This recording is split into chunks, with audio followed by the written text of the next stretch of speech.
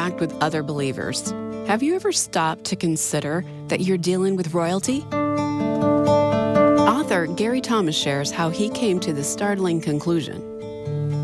For me, it came out of a bad episode in my marriage. I was not being a very good husband. God was convicting me in prayer, and he applied 1 John 3:1, which I'd always applied to myself. Behold, what manner of love the Father has given us, that we should be called children of God. I claim that as a single man. I'm God's son. He loves me as a son. That's a relationship that can never break. But God was now challenging me to apply it to my wife. He said, Gary, Lisa isn't just your wife. She's my daughter, and I expect you to treat her accordingly. We're only about, 6,000 days into this COVID thing? Okay, no, I know we're not that many, but we've probably failed a couple of times in how we treat each other, right? Well, today I'm going to help you apply some beneficial non-negotiables into your Christian life, so stay tuned to Family Life This Week.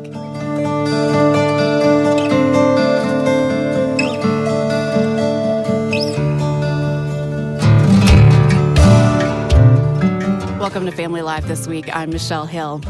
You know, it is the 4th of July weekend, and the flags are out, people are barbecuing, picnics are happening, of course, with social distancing only. We're celebrating our great nation. You know, and as we look back in history, we see men and women who have done incredible things to preserve these freedoms that we enjoy today, because freedom isn't free. You know, it has become a cliche, but it's true. Our Christian freedom, it's not free either. It was paid for by Christ. He died for our freedom, and he should be and is the ultimate hero, the hero who we should strive to be like, walk like, talk like. And as I've thought about this, I remember sitting in a crowd a few years ago when Dennis Rainey gave a talk to some professional radio broadcasters, and most were on the edge of their seats. And he shared with us 7 non-negotiables he distilled from the Bible. And today we're going to talk about those non-negotiables, but real quick, I want you to hear that list. Here's Dennis.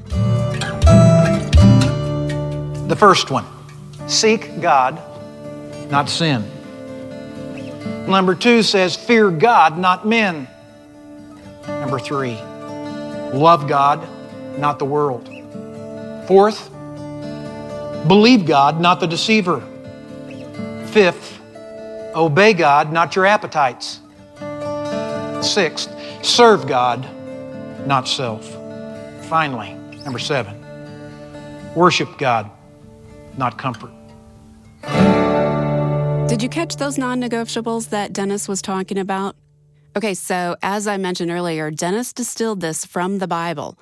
And when he came up with these 7 non-negotiables, he laminated a little sort of business-sized card and gave them to everyone here at Family Life. So if you didn't catch that list, here it is again. Seek God, not sin. Fear God, not men. Love God, not the world.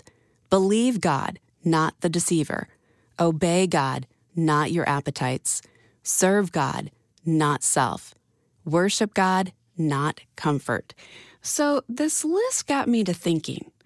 You know, we've all been self-isolating for a while, or quarantining, or slowly getting back in society. But remember at the beginning, we were going to read our Bible more. We were going to work out more, eat with the family around the table, be more intentional about spending time with those who really matter. But is that what really happened for you? I gotta admit, that's not what happened for me. And I got to see that what I did didn't line up with Dennis's list of non-negotiables, like seeking God, not sin. We talked with Sam Alberry about seeking God. He's a pastor from England, writes for the Gospel Coalition, is an author and a sought-after speaker, and Sam, for many years, has worked with the Ravi Zacharias Ministries. Here he is talking with Dennis Rainey and Bob Lepine about seeking God, not sin. I was really intrigued by Jesus. I'd grown up with a mental image of Jesus that was... He was a cross between Gandhi and one of the Bee Gees. He was this guy who said, good things. And I pictured him as looking like one of the Bee Gees, long blonde hair and good teeth and that kind of thing. So that was sort of... But anyway, what I began to realize was that the real Jesus was far more interesting, far more frustrating, and far more compelling than I had ever realized. His words seemed to expose me, and I began to realize I was one of the people for whom he came. And so I remember thinking in a general abstract way, this is true, but then I also remember thinking, what does that mean for me? And that was the point, because there were several weeks I thought, yes, I think this is true. But then I began to realize that Jesus was calling for me to respond. This is not one of those things that I can say is true and leave to one side. It's got to be everything if it's true, or nothing. And so I remember consciously thinking, if Jesus has died for me, and I believed he had died for me, not just for sinners, but for me, I want to follow him. And I remember that moment sitting in my own mind thinking, I'm going to follow Jesus now. Did you know that where he would take you would conflict with the feelings that had started to emerge sexually? Not really. I knew that Christians believed sex was for marriage, so I figured that was probably going to be part of the deal. But I kind of figured, in that case, my feelings will change. So I didn't anticipate this being a long-term situation that I would be in.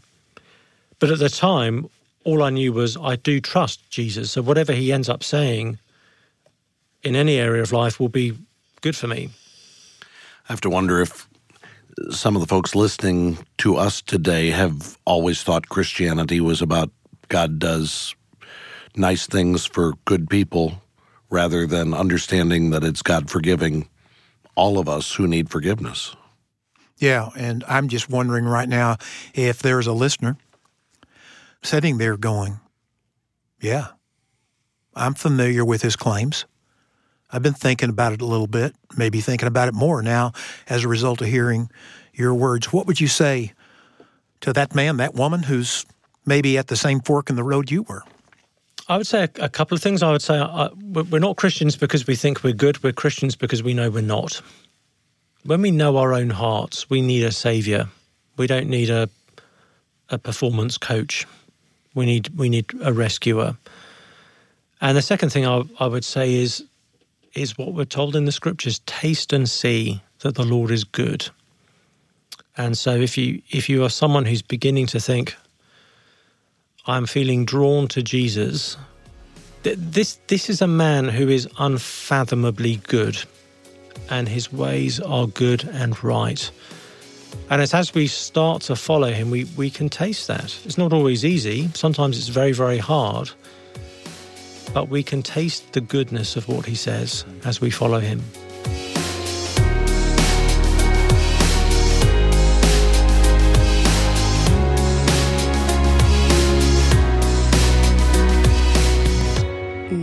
Taste the goodness of him when we follow Christ. That's Sam Allberry showing us how to seek God, not sin. And did you catch what he had to say about his same-sex attraction? He thought God would change it, but he didn't. And Sam is still same-sex attracted, but he hasn't acted on his feelings. He's choosing to seek God and not sin. And the benefits of tasting the goodness of God? Well, Sam is finding out that they far outweigh our own wants and desires. Sam has a very powerful story. It's a story of a man who chose to find his identity in Christ. And we have that story on our website. Go to FamilyLifeThisWeek.com. That's FamilyLifeThisWeek.com. You know, one thing that happens when we seek God is that we come to fear him. And that is when you become so preoccupied with walking in his presence that what others think of you just doesn't seem to matter anymore. And that's not only fearing God, but being kingdom-minded. And here's well-known pastor, author, and radio host Tony Evans talking about fearing God, not men.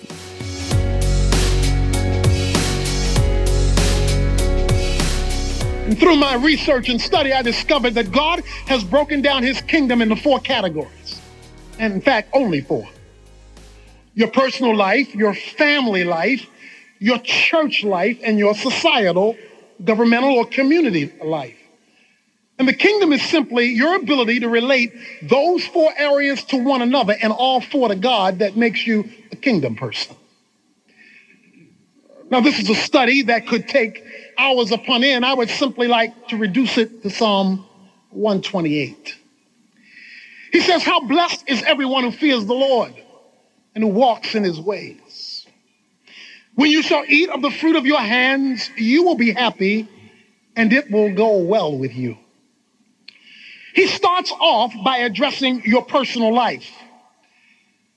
He says that if you're going to be a kingdom person, it always begins with the kingdom within. He calls it the fear of God. That's an interesting Old Testament word. It really combines two concepts. On one side, to fear God meant to dread him, for he was so high and holy and just.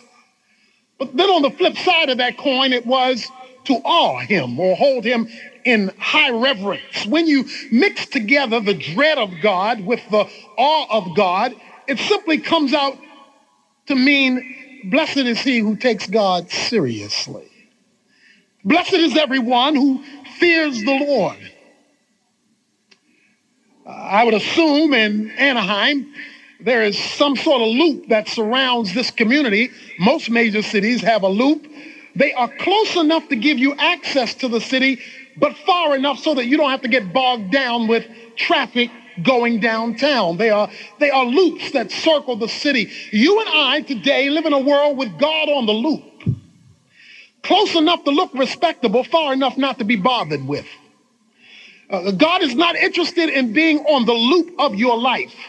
He is not interested in the marginalization of his existence on your life or in your ministry. In fact, he's interested in exiting the loop and going downtown where the legislation is made. To fear God is to let him run the city hall of your life. To fear God is to take him so seriously that he sets the legislation for every aspect of your existence and mine. And if there's any adjusting of the rulees to the ruler, it is the adjustment of finding out what the prescriptions of the king is so I can adjust everything in my world to who he is. Oh, and there is always one test as to whether you fear God. It says you walk in his ways. The fear of God is not ultimately measured in the feelings, it's always measured in the feet.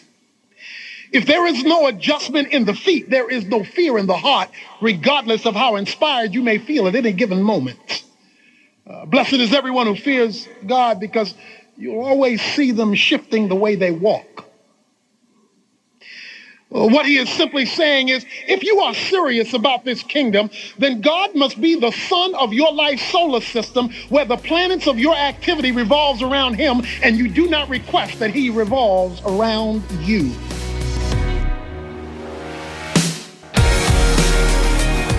Did you catch that from Tony Evans? Those words? You revolve around God. He doesn't revolve around you. Timeless words to live by. So, you remember we first started off with seeking God, not sin. We moved on to fear God, not man. So we're going to continue to work through 2 more of the 7 non-negotiables when we come back with more non-negotiables. Stay tuned.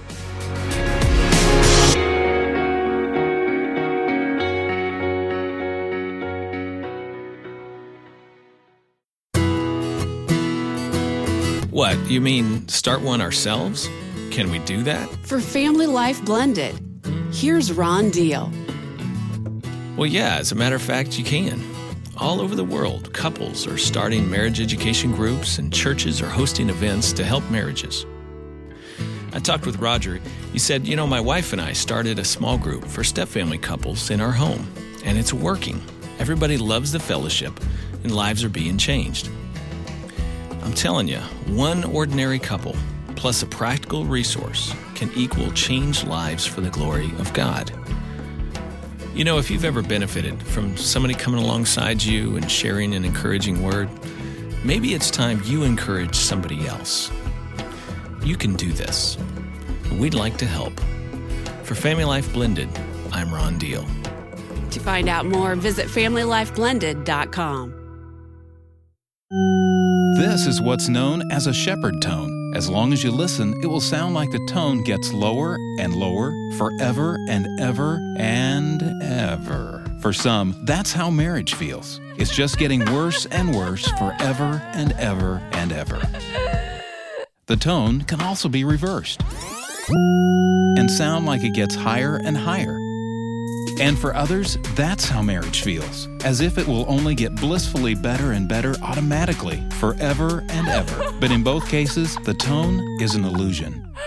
Whether you feel hopelessly in love or just plain hopeless, Family Life's Weekend to Remember is a chance for you and your spouse to get away and hear the truth about God's design for your marriage. No illusions. Family Life's Weekend to Remember. To find out more about a getaway near you, visit weekendtoremember.com.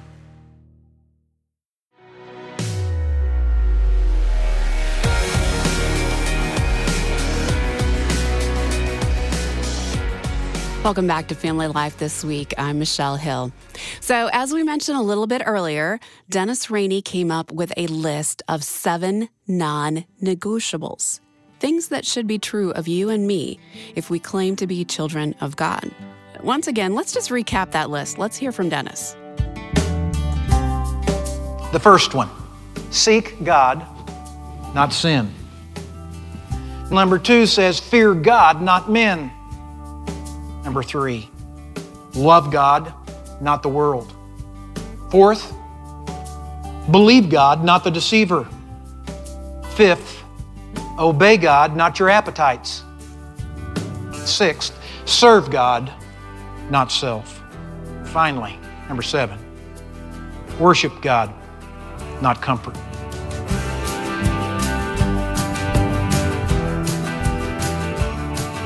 What I love about this list, these non-negotiables, is it's timeless. These non-negotiables aren't something that Dennis just pulled out of thin air and said, we must live by these rules. He pulled these right out of the Bible. And for eons, other people have also been latching onto these principles too. Okay, so far, we've talked about seeking God, not sin, fearing God, not man. For the sake of time, we have to skip over a few of those non-negotiables, but you can find the entire list on our website, FamilyLifeThisWeek.com. That's FamilyLifeThisWeek.com. The next one we're going to talk about is believing God and not the deceiver. And part of the believing God comes from knowing the Bible, knowing what is true of Him, basically knowing God better than you know your spouse or your best friend. Here's Bible teacher and author Jen Wilkin.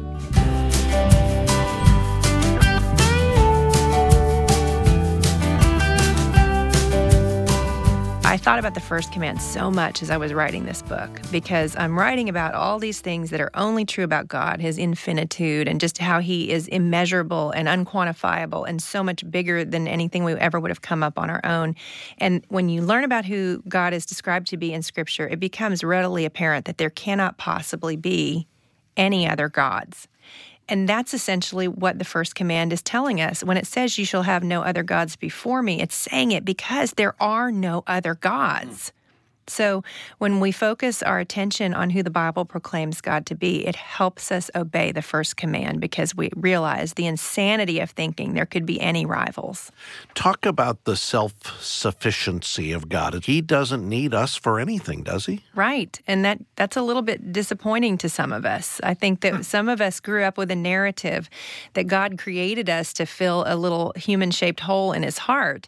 And yet God has always had complete sufficiency. He didn't need our love. He had that within the Trinity. The triune God has always had love and fellowship. He wasn't lonely, and we don't supply Him with anything, which is it intuitively makes sense once we've acknowledged that He's the origin of all things. He can't possibly have been dependent on any of the created things.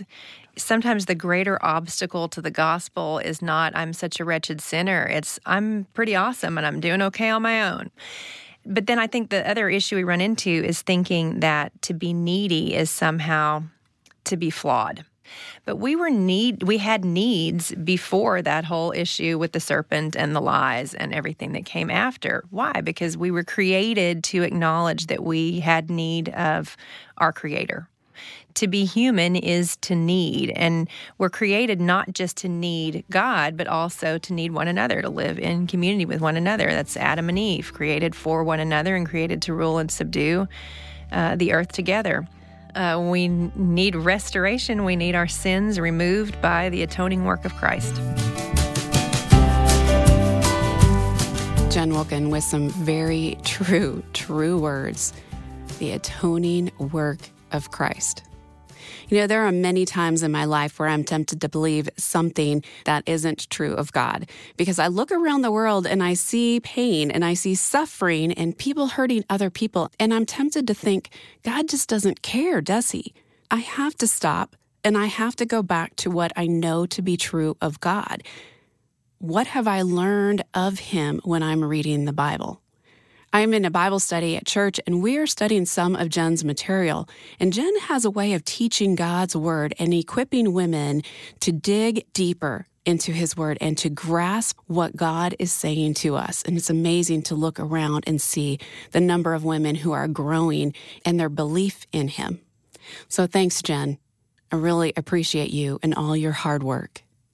Okay, so we've learned seek God, not sin. We've talked through fear God, not men, and we talked through believe God and not the deceiver. Now we're going to turn a corner a little bit here. Have you ever thought about your marriage, how it could be a form of worship to the one true God? Really? I know what you're thinking. Okay, so I've heard that. Marriage is a picture of Christ and the church, and I'm sure you've heard that also, right? It's found in Ephesians. But worship of God in marriage? Yep. And I didn't come up with this. He's a pretty smart guy, Gary Thomas. He's a faculty member at Western Seminary in Portland. He's a teaching pastor and writer in residence at Second Baptist Church in Houston, and he's a well-known author. But most importantly, he lives out what he's saying. Here's Gary Thomas talking about another non-negotiable, worshiping God, not comfort.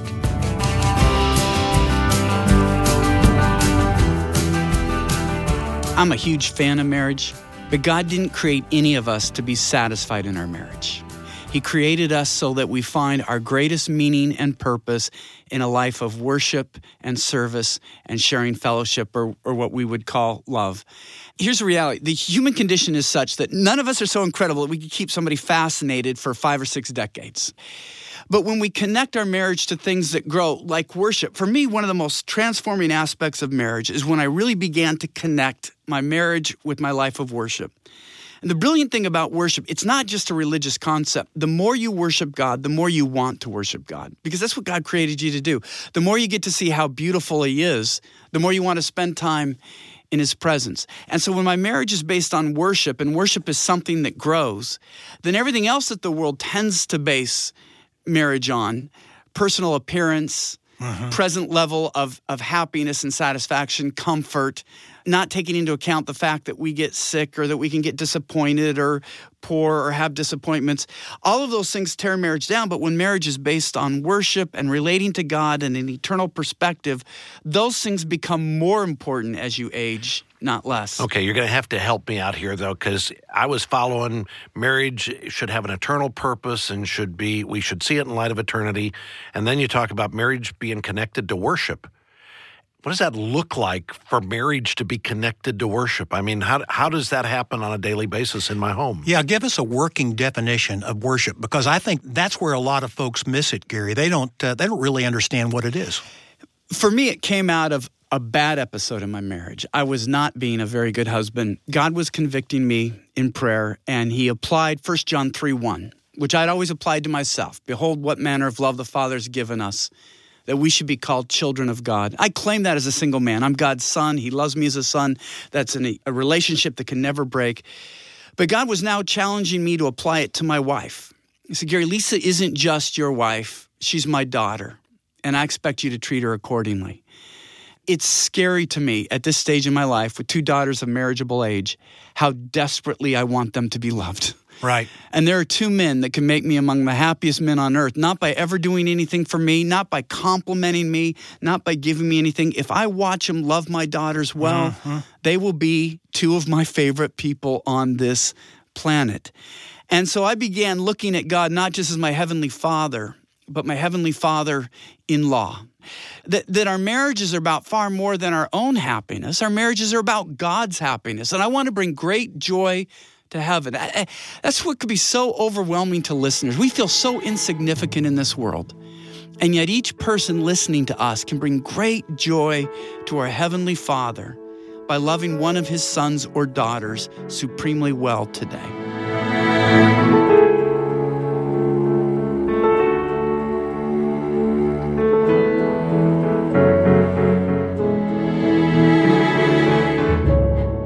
Thomas, wrapping up those non-negotiables with worship God, not comfort. And what Gary's saying is that one of the best ways that we can worship God is by treating others well.